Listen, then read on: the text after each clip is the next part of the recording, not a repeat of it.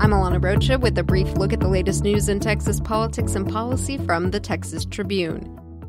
It appears the race for Speaker of the Texas House is all but settled, at least as far as State Representative Dennis Bonnen sees it.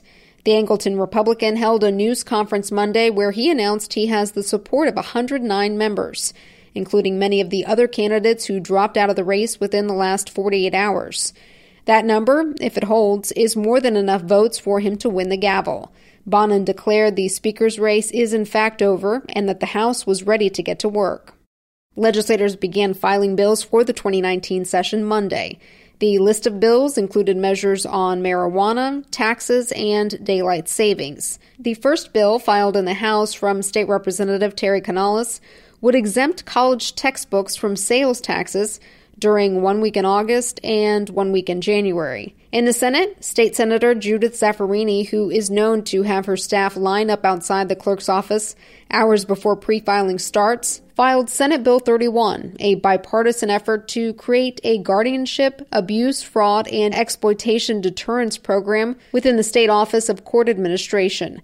The legislature convenes January 8th. The Texas Education Board meets this week to approve streamlined social studies curriculum some say is historically inaccurate.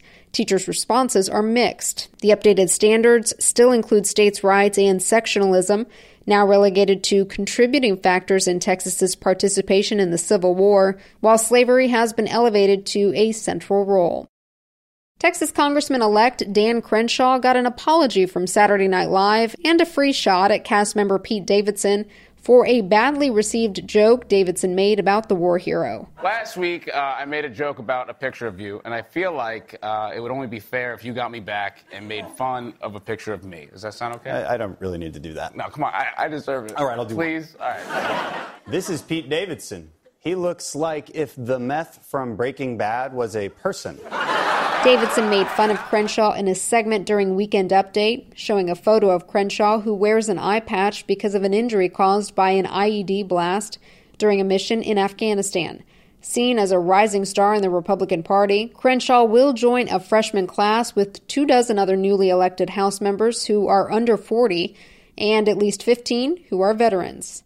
Another Texas congressman, U.S. Representative John Ratcliffe, is said to be on the short list to replace fired U.S. Attorney General Jeff Sessions, according to NBC News. The Dallas-area Republican is a former U.S. attorney for the Eastern District of Texas, appointed by then-President George W. Bush, was first elected to Congress 4 years ago, and served as mayor of Heath for 8 years. Today in College Station at Texas A&M University, the Texas Tribune is putting on a day-long symposium on rural policy and affairs in Texas. The event is sold out, but you can tune in at texastribune.org. I'm Alana Rocha with the Texas Tribune. You've been briefed. The brief is sponsored by Texas Nurse Practitioners. Texas Nurse Practitioners is celebrating NP Week, November 11th through the 17th. Texas is home to over 21,000 nurse practitioners providing high-quality care to Texans every day. Learn more at texasnp.org.